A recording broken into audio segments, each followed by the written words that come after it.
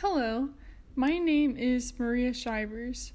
Today I will be talking about family structure in South Asia, but mainly focusing on India.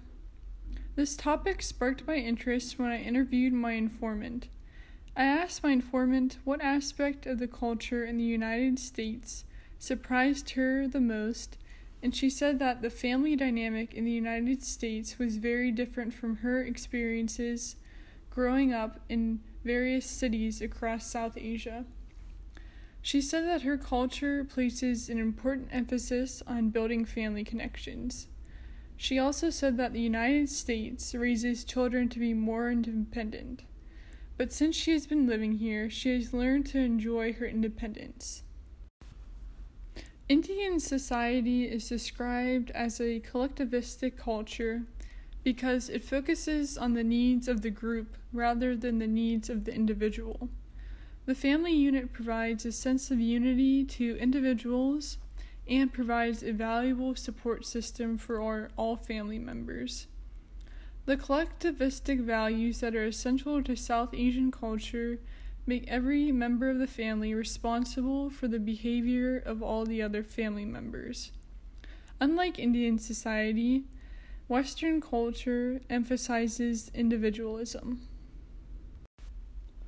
When talking about collectivism in South Asian culture, it is important to define various family units.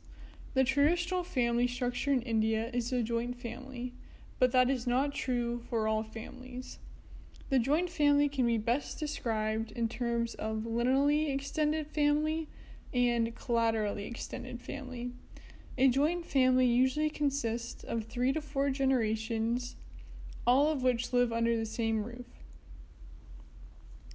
The related generations include grandparents, parents, aunts, uncles, nieces, and nephews. The lineally extended family consists of the head or male and his wife and married children, as well as their parents. The collaterally extended family is made up of the head of the family and his wife, with married brothers or sisters and their spouses. Joint families split as children get married, but when they come back and continue the family structure once they have children of their own. Besides joint families, there are also single-member families, broken nuclear families, and supplemented nuclear families.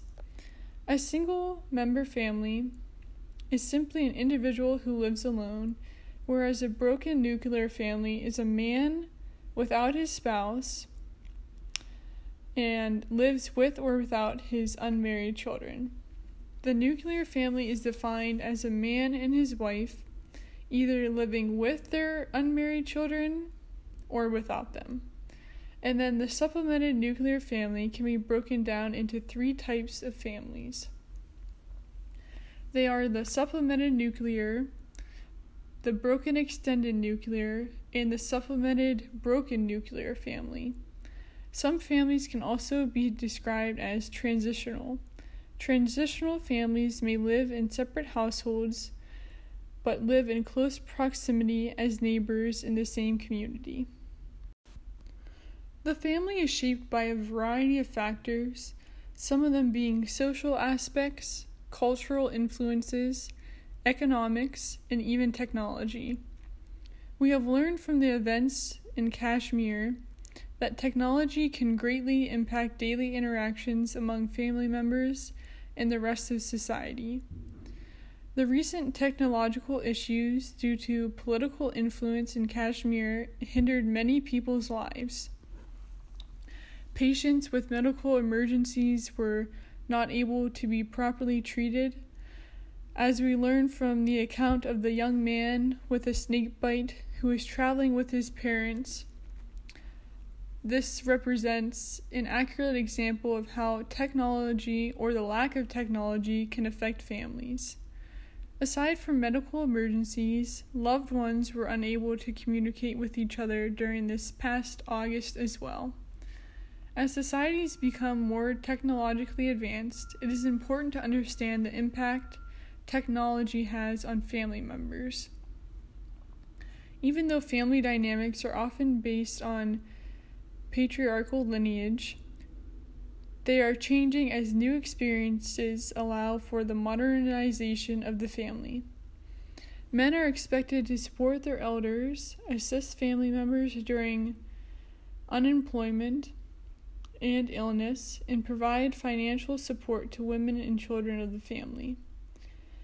Men of the family are usually the ones in charge of controlling land and business. Although men are usually in charge of these aspects, some women can inherit real estate, but if they do, the shares are smaller compared to men. With the number of females in the workforce increasing, they are changing the dynamic of living situations. Some women may live away from their parents for work purposes, whereas others are gone for several hours during the day, but then return home. This causes stress for family members of the women who work out of the fear for their safety. We have learned that the gender ratio in South Asia is dominated by males, and more importantly, there is an excess number of males who are likely to commit violent crimes and sexual offenses. So with the increasing number of women being employed comes the concern for their safety. Other perspectives that are said to impact the family dynamic are geographic locations, community expectations, and cultural practices. We have learned that religious practices and experiences are different for every person and family, so there is not one defining text or practice that can label a religion. And that is why family dynamics can also vary when religious practices are involved. Research done by Princeton suggests that the joint family was common in India during the mid to late 1900s. However, contemporary Indian studies are suggesting that joint families are now becoming nuclear families. More research from this journal states that the average family size is higher in less developed states across India. Joint families have also shown to have a significantly higher household size when compared to other family types. Joint families are also more common when agricultural land ownership is considered. The head of the family in Indian communities is more often led by men than women, even when women are in the workforce. In this analysis, education has a correlation with family type. A significant amount of the population where data was taken across various Indian states show that people stay in single or broken nuclear homes when the literacy levels are considerably low. However, this is not true for all Indian states. Other states in the South, West, and North showed to have a strong correlation with nuclear families and higher education levels. More research suggested that caste and religion did not have a significant role in family structure. There are numerous factors that can influence family structure, not only in India, but across South Asia and globally. With current research being conducted on the family dynamic, there will be better models and representations of how politics, social influence, technology, and economics can impact the family structure. Thank you for tuning in, and have a great day.